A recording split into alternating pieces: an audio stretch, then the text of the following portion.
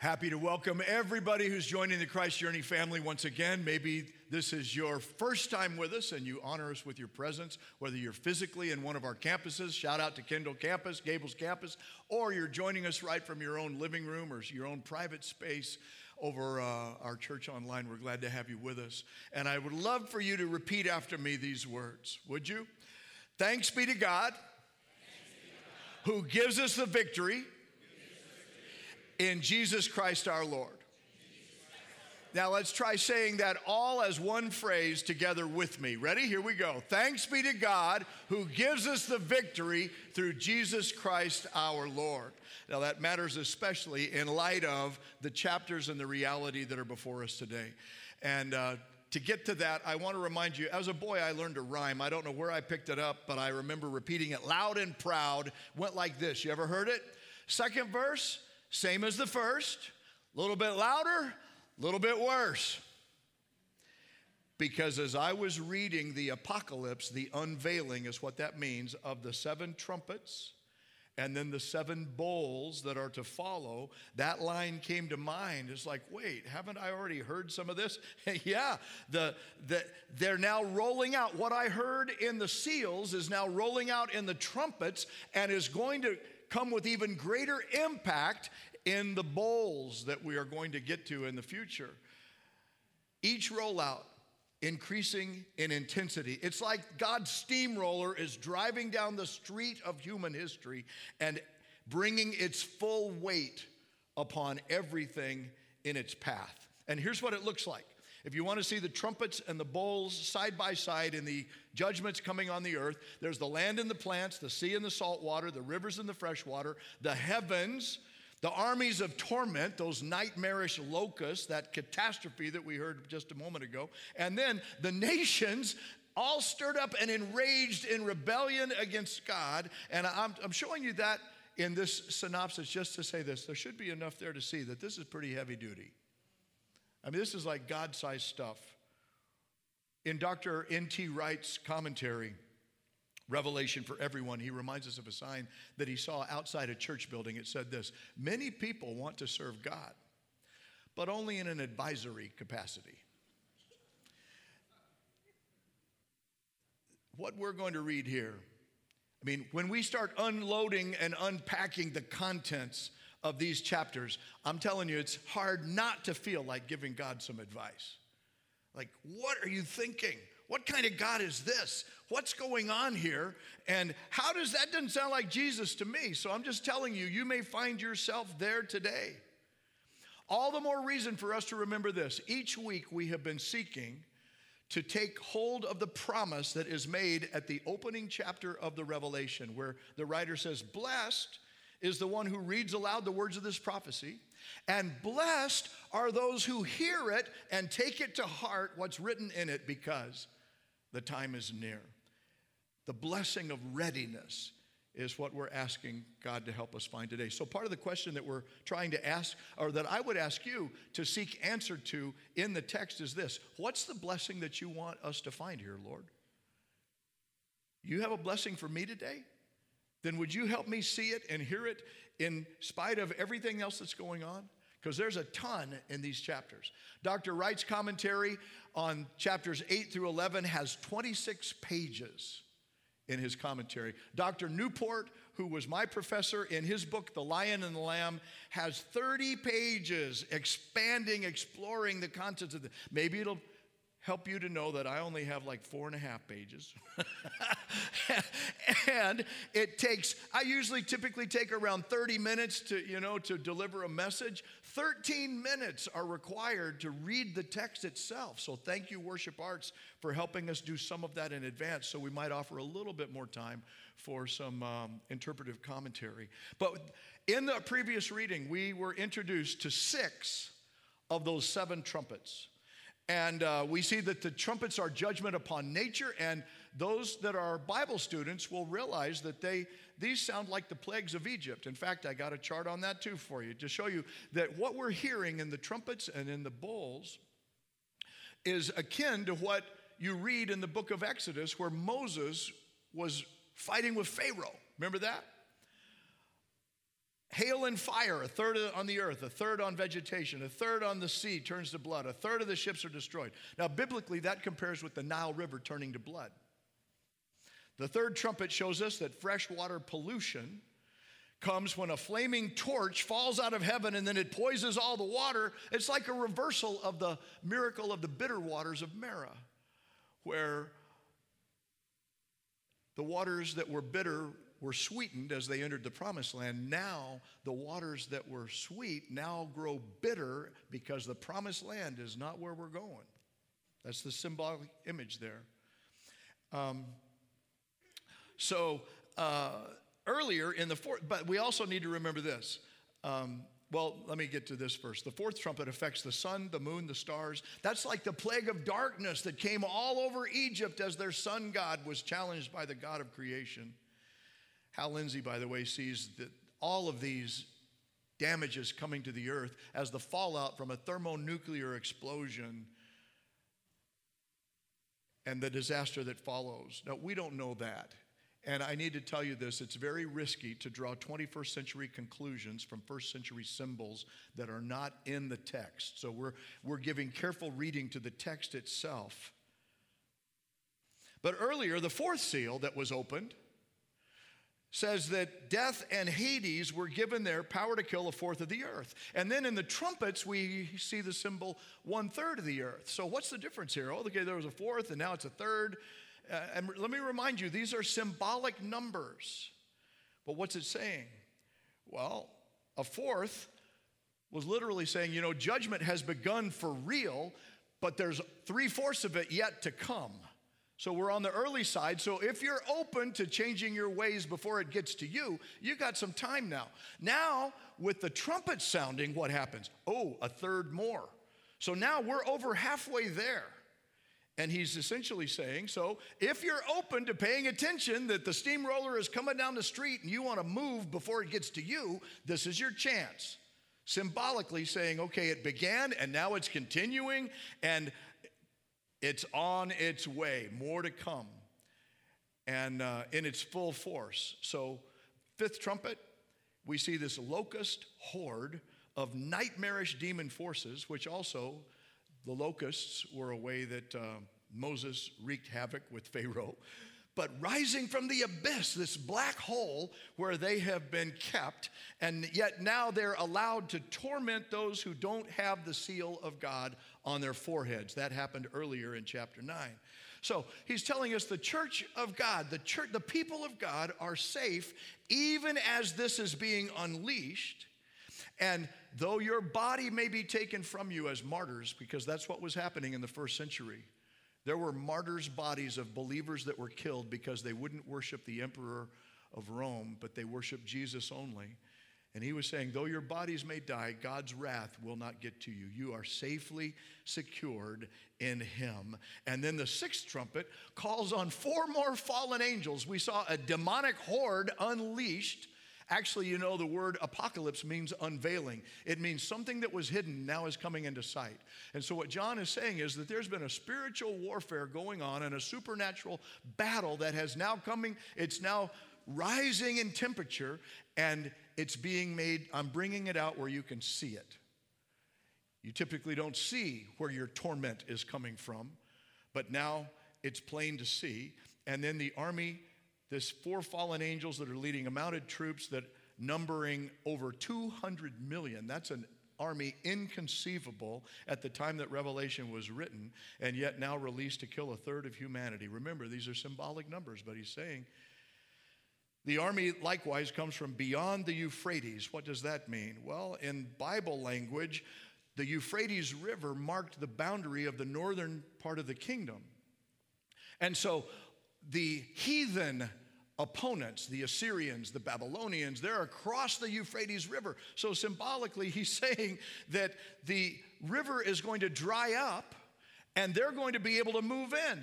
The steamroller will be coming from the north like the enemies of Israel did in time past. Now, Hal Lindsey, he's a dispensationalist. He believes that is represented in the armies of China.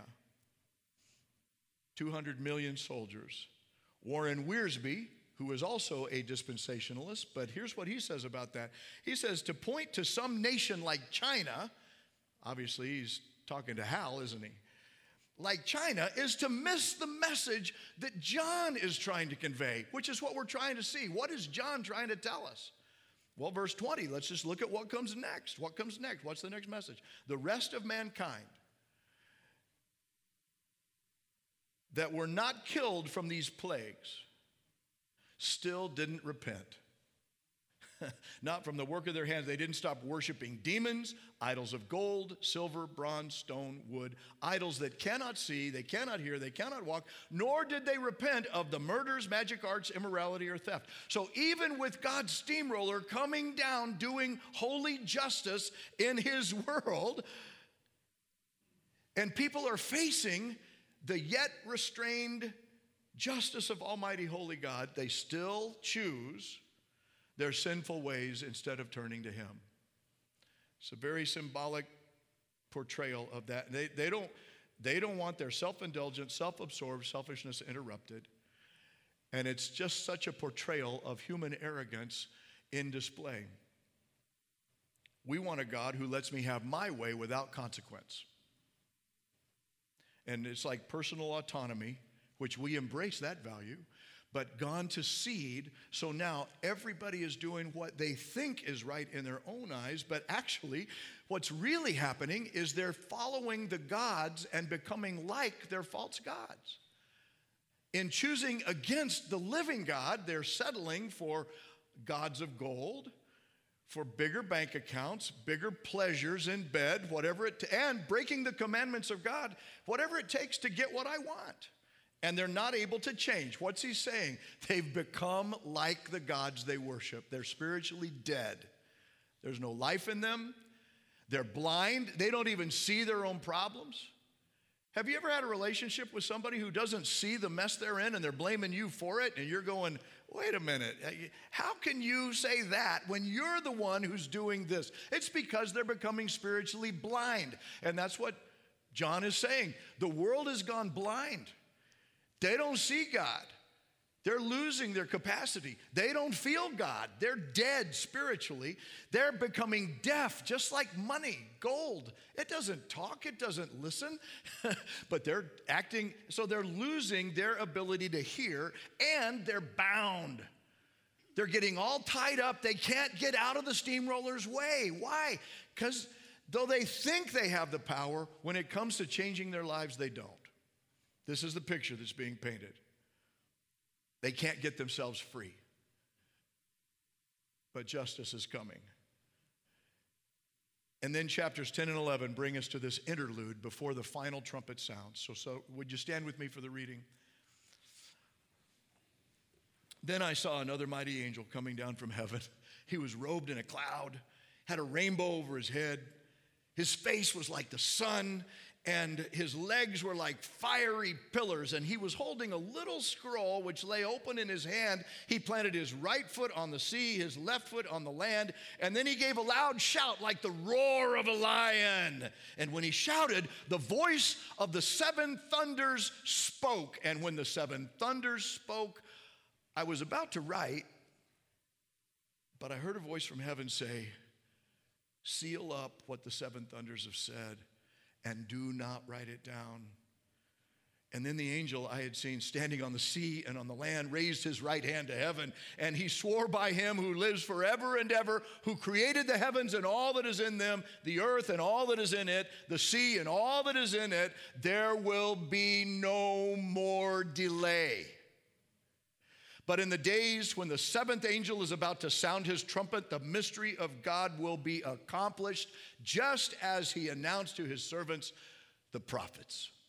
And then the voice that I'd heard from heaven spoke to me once more.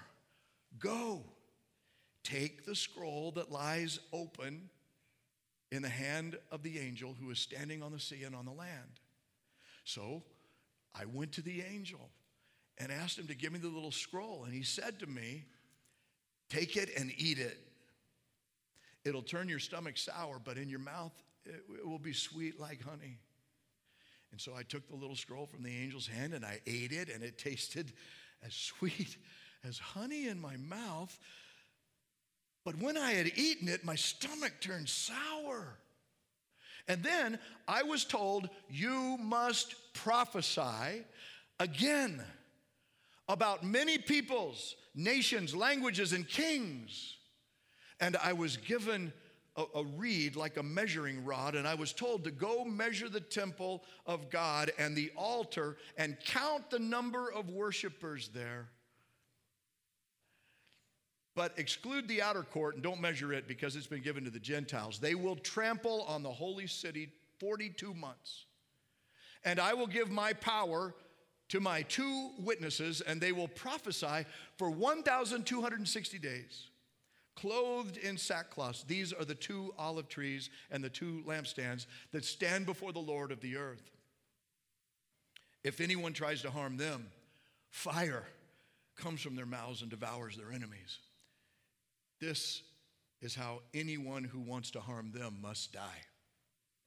These men have power to shut up the sky that it will not rain during the time that they are prophesying. And they have the power to turn the waters into blood and to strike the earth with every kind of plague as often as they want. Now, when they have finished their testimony, the beast that comes up from the abyss will attack them and overpower them and kill them. Their bodies will lie in the street of the great city, which is figuratively called Sodom and Egypt, where also the Lord was crucified. For 3.5 days, men from every people, tribe, language, and nation will gaze on their bodies and refuse them burial. The inhabitants of the earth will gloat over them, and they will celebrate by sending each other gifts, because these 2 had tormented those who live on the earth. But after 3.5 days, a breath of life from God entered them. They stood on their feet, and terror struck those who saw them. And then they heard a loud voice from heaven saying to them, "Come up here." And they went up to heaven in a cloud while their enemies looked on. At that very hour, there was a severe earthquake, and 1/10 of the city collapsed. 7,000 people were killed in that earthquake, and the survivors were terrified and gave glory to God, to the God of heaven. The second woe has passed. The third woe is coming soon. The 7th angel sounded his trumpet, and there were voices in heaven which said, "The kingdom of this world has become the kingdom of our God, of our Lord and of his Christ, and he will reign forever and ever." And the 24 elders who were seated on their thrones before God fell on their faces, and they worshiped God, saying, "We give you thanks. Thanks to you, Lord God Almighty, to the one who is and who was, because you have taken your great power and have begun to reign. The nations were angry, and your wrath has come. The time has come for judging the dead, for rewarding your servants, the prophets, and your saints, and those who reverence your name, both great and small, for destroying those who destroy the earth." Then God's temple in heaven was opened, and within it was seen the ark of his covenant, and there came flashes of lightning, rumblings, peals of thunder, an earthquake, and a great hailstorm. Please be seated.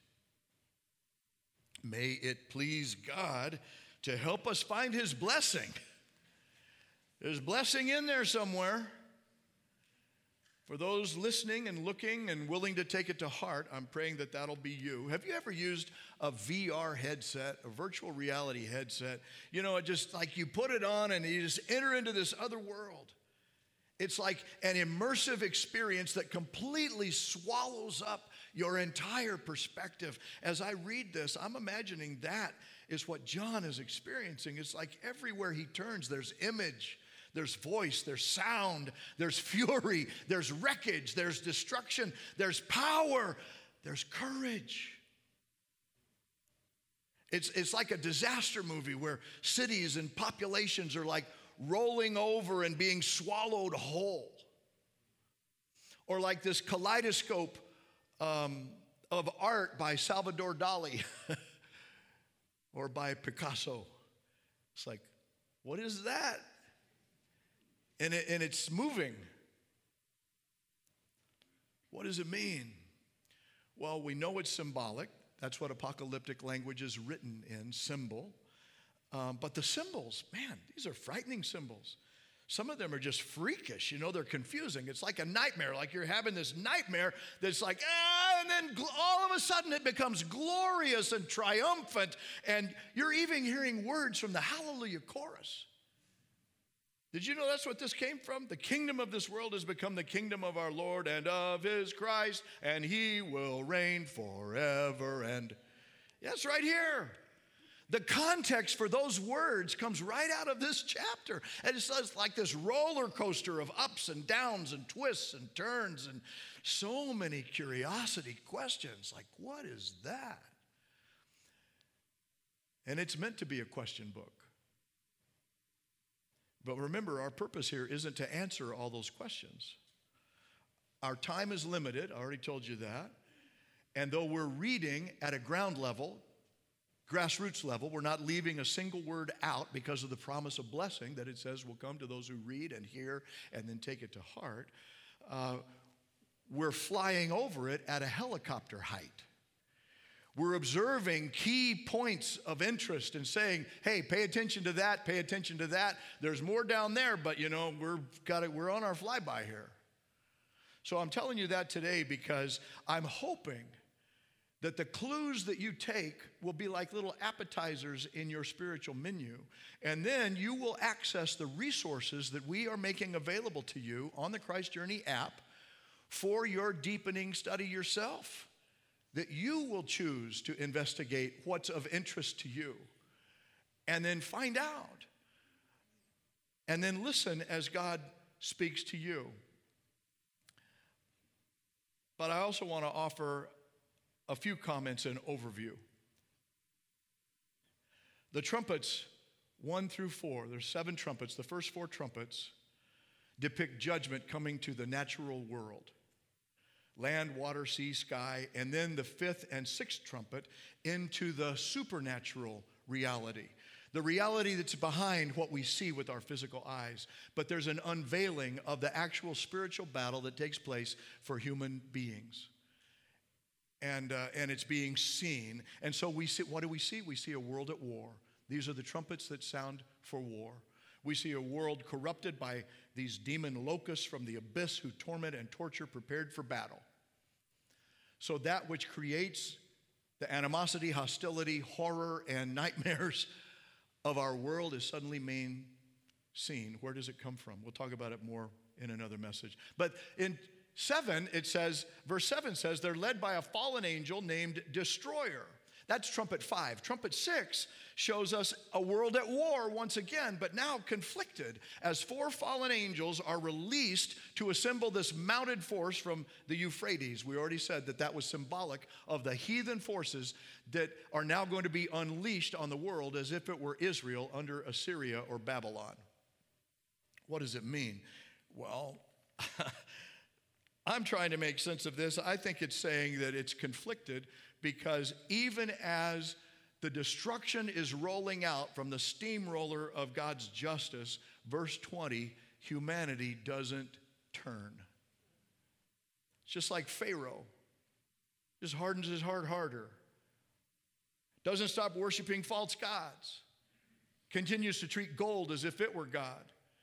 To acquire more material wealth as if that is God.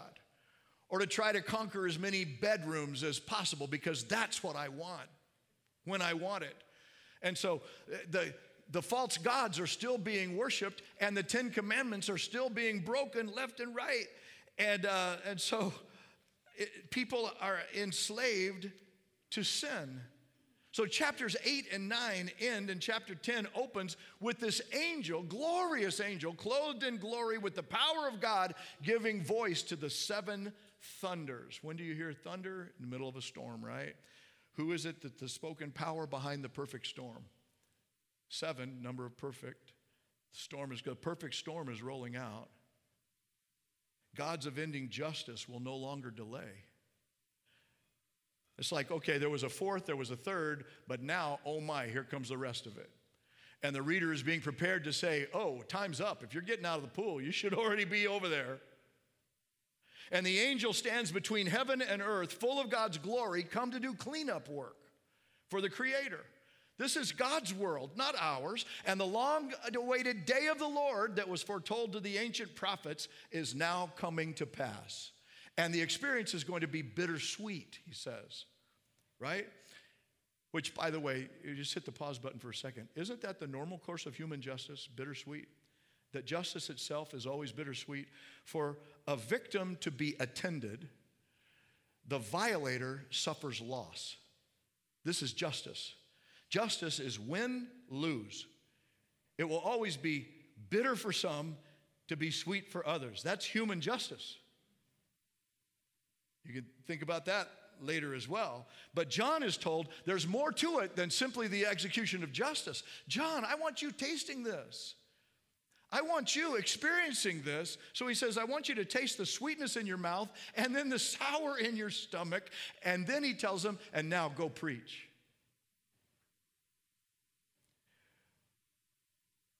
Nothing helps a preacher deliver the truth like a dose of reality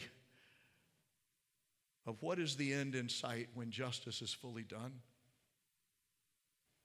And is it time for you to get ready before the steamroller comes your way?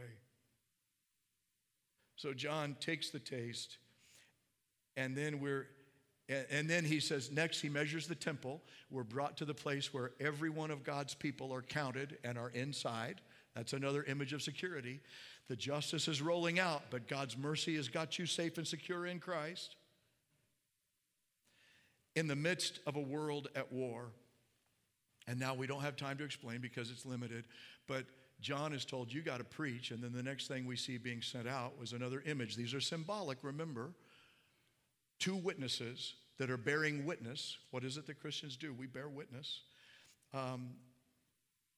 In the midst of a world at war that is symbolized in verse 8 of chapter 11, the city of Satan. This is the world without God. People who live their lives as if there's no God. We have a godless world, godless governments, godless societies, godless realities, godless cultures. And now a world without God that will not honor and worship him, that is represented by Sodom. That's a symbol of people depraved. Egypt, that's a symbol of people enslaved. And that's typically what happens when we follow our depravity. We get ourselves trapped. And then over this kind of world, Jesus Christ is lifted high as crucified. Why? Because these are the kind of people God wants to be saved. It's a vision of God's mercy. Satan's forces are trying to kill the people that are bearing witness to the saving grace of God in Christ in the middle of a world that's enslaved. And it's going to look like evil has triumphed. And then the bodies of those martyrs, this witnessing church that continues to tell other people about the love of God in Christ, a breath of God, verse 11, is going to appear. They are resurrected. They rise to the heavens. Now, I don't know if this is what people call the rapture, but I can tell you this is why people say there's a mid-tribulation rapture, not a pre-tribulation rapture. This is the text right here, because caught up in the air with the enemies watching. And then as the 7th trumpet sounds, that's where we get these words from the Hallelujah chorus. The kingdom of the world is becoming the kingdom of our Lord and of his Christ, and he will reign forever. So this worship resounds in a bittersweet celebration of our Savior God, Messiah King, taking leadership because it's time. Time for what? Time for judging, time for rewarding, and then we see the purpose behind God's justice, time for destroying those who destroy the earth, verse 18. See, this is God's world, and he is the creator of it, and one day he's going to clean it up. And that's what's happening here. He's going to destroy those that are destroying by sin the world and reality that he made for himself. But look at verse 19. The temple of heaven is suddenly opened. It's like before we slip out of this amazing image vision, there's another little piece of it that he looks over. He says he sees the Ark of the Covenant. Now remember, these are symbols. We're being invited into a symbolic journey in this like spiritual VR. And it says that there was a voice from beyond the horns of the altar. This is chapter 9, verse 13. We're given two glimpses into the Holy of Holies, by the way. That's what I'm talking about. The first one came after the unleashing of that locust horde and then the 200 million army that are led by a demon. That sounds pretty scary, doesn't it? But you know where the command came from to unleash that? The golden horns of the altar. That means that before you should be frightened of any evil force of whatever size and impact from wherever it comes, even belched from the belly of hell, you should know the God of creation because he is the perfect power. The golden horns. Horns represent power, gold, purity. We've got the purity, power of Almighty God that is superior to any demon force or any size of army. And we're secure in his word. And then the other glimpse happens in the last of chapter 11. This last verse, John says, I see God's temple in heaven open, and there was the Ark of the Covenant. What is that? Well, when you get to know the Hebrew story of the Bible, you'll see that the Ark of the Covenant, yes, this is Raiders of the Lost Ark. This is that ark. That's the holiest item in the temple, and reflects the heart of God's holiness and redemptive grace for his people. And so here John is, all of the steamroller is rolling out now and it's coming down the street, but the last glimpse he has is of the safe place in the middle of the temple where the heart of God has been opened for those willing to look.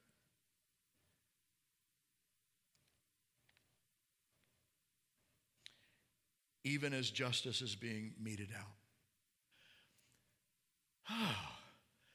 Exhale, inhale, exhale. This is a lot, isn't it? I mean, it's like we've been standing in front of an open fire hydrant with torrents just raging in on us. And where do we go with this? Well, here's where I'd like to conclude. Every time I prepare a message, I pray that God will grace me to be an instrument of his peace toward you in two ways. In something that you're feeling and something that you're doing. Like, what do you feel and what do you want to do? What are you feeling right now? So I would just invite you to enter into that question. What am I feeling toward God right now? And what do I want to do? And I don't know what those are for you each week, but after a message like today's, heavy, dense, maybe freaky, a little frightening, weird, as your pastor, what am I praying for you to be feeling right now? And I'll cut right to it, okay? I'm praying that you're feeling overwhelmed in several degrees. And you should rightly feel overwhelmed. That's what I'm praying, is that you will feel overwhelmed in one sense by the realization that everything we've been talking about is way too big for any of us to fully grasp. That's part of the message truth here, I think. And then we're supposed to say, whoa, God, capital G, capital O, capital D, God? Yeah, it's overwhelming to me. It's too much. And I would warn every person listening, if you ever find a preacher who says that he's got all the answers here, you're in trouble already. Because we are the servants of capital G-O-D. We are not the voice of God.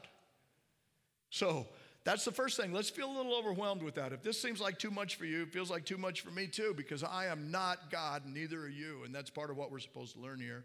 The second, the realization that God's holiness and justice is ultimately going to take evil to task at every level for every person in every place.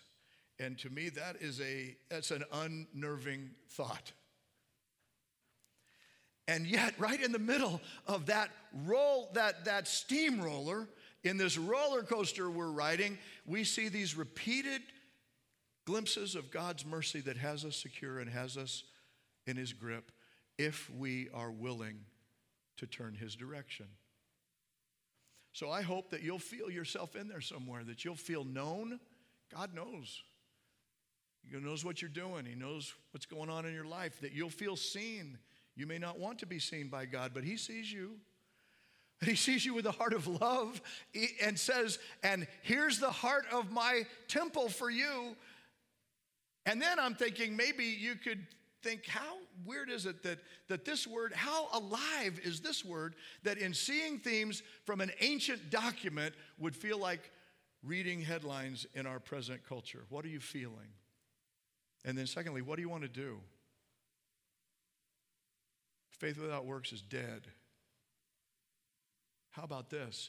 Maybe listen to the scripture again. Get out the audio Bible on our Christ Journey app and just listen to these chapters and ask God to speak through his Spirit to give you one point of clarity. You don't get to understand the whole thing. Wait, what? No, just ask him one point of clarity. Lord, are you trying to say something to me? You trying to get my attention? Is that why I'm snagged? What I'm feeling is uneasy. What I'm feeling is like I want to get up in the middle of the movie and leave. Okay, then ask yourself, what's that coming from? Where's it coming from? Lean into that. Let's lean into some truth. What are you feeling? And what do you want to do? I want to get out of here. Okay, why? And why would you not want to be in the embrace of God who loves you? Maybe God, are you trying to say something to me? God, are you trying to offer me some correction before I get in too deep somewhere else? Our culture is so steeped in and saturated in privilege and permissiveness that sometimes the only way God can get our attention is through pain. And then we go, ouch, something's wrong. Something needs to be different. Something's not right. And so maybe in our pain, we could actually turn and say, what is it, Lord? And then we could walk his direction and meet his heart. Would you pray with me? Gracious God, thank you for the gift of life, for the gift of consciousness, for the gift of intelligence, for the gift of your Spirit within our souls and bodies when we trust in you. We pray you'll speak to us through your Spirit and help us listen to your voice and then help us feel what you desire us to feel so that we will now do what you desire us to do. What is that for you, brother, sister? Then do it right now. If there's something, a thought you can release, if there's a promise that you can receive, what is it? Then do it. Maybe you've been wandering for a while and it's time to get back on the road. Come home to God. Perhaps for you, this is the day that you know you got to get some things right with God. And so I want to offer a prayer that perhaps will voice your request. Lord Jesus, forgive my sins. Thank you for dying on the cross for me. Come into my life. Thank you for rising from the dead, that your Spirit can cause me to come alive. Come into my life and make me alive in you. And I will turn from going my way and learn to go your way as you lead me.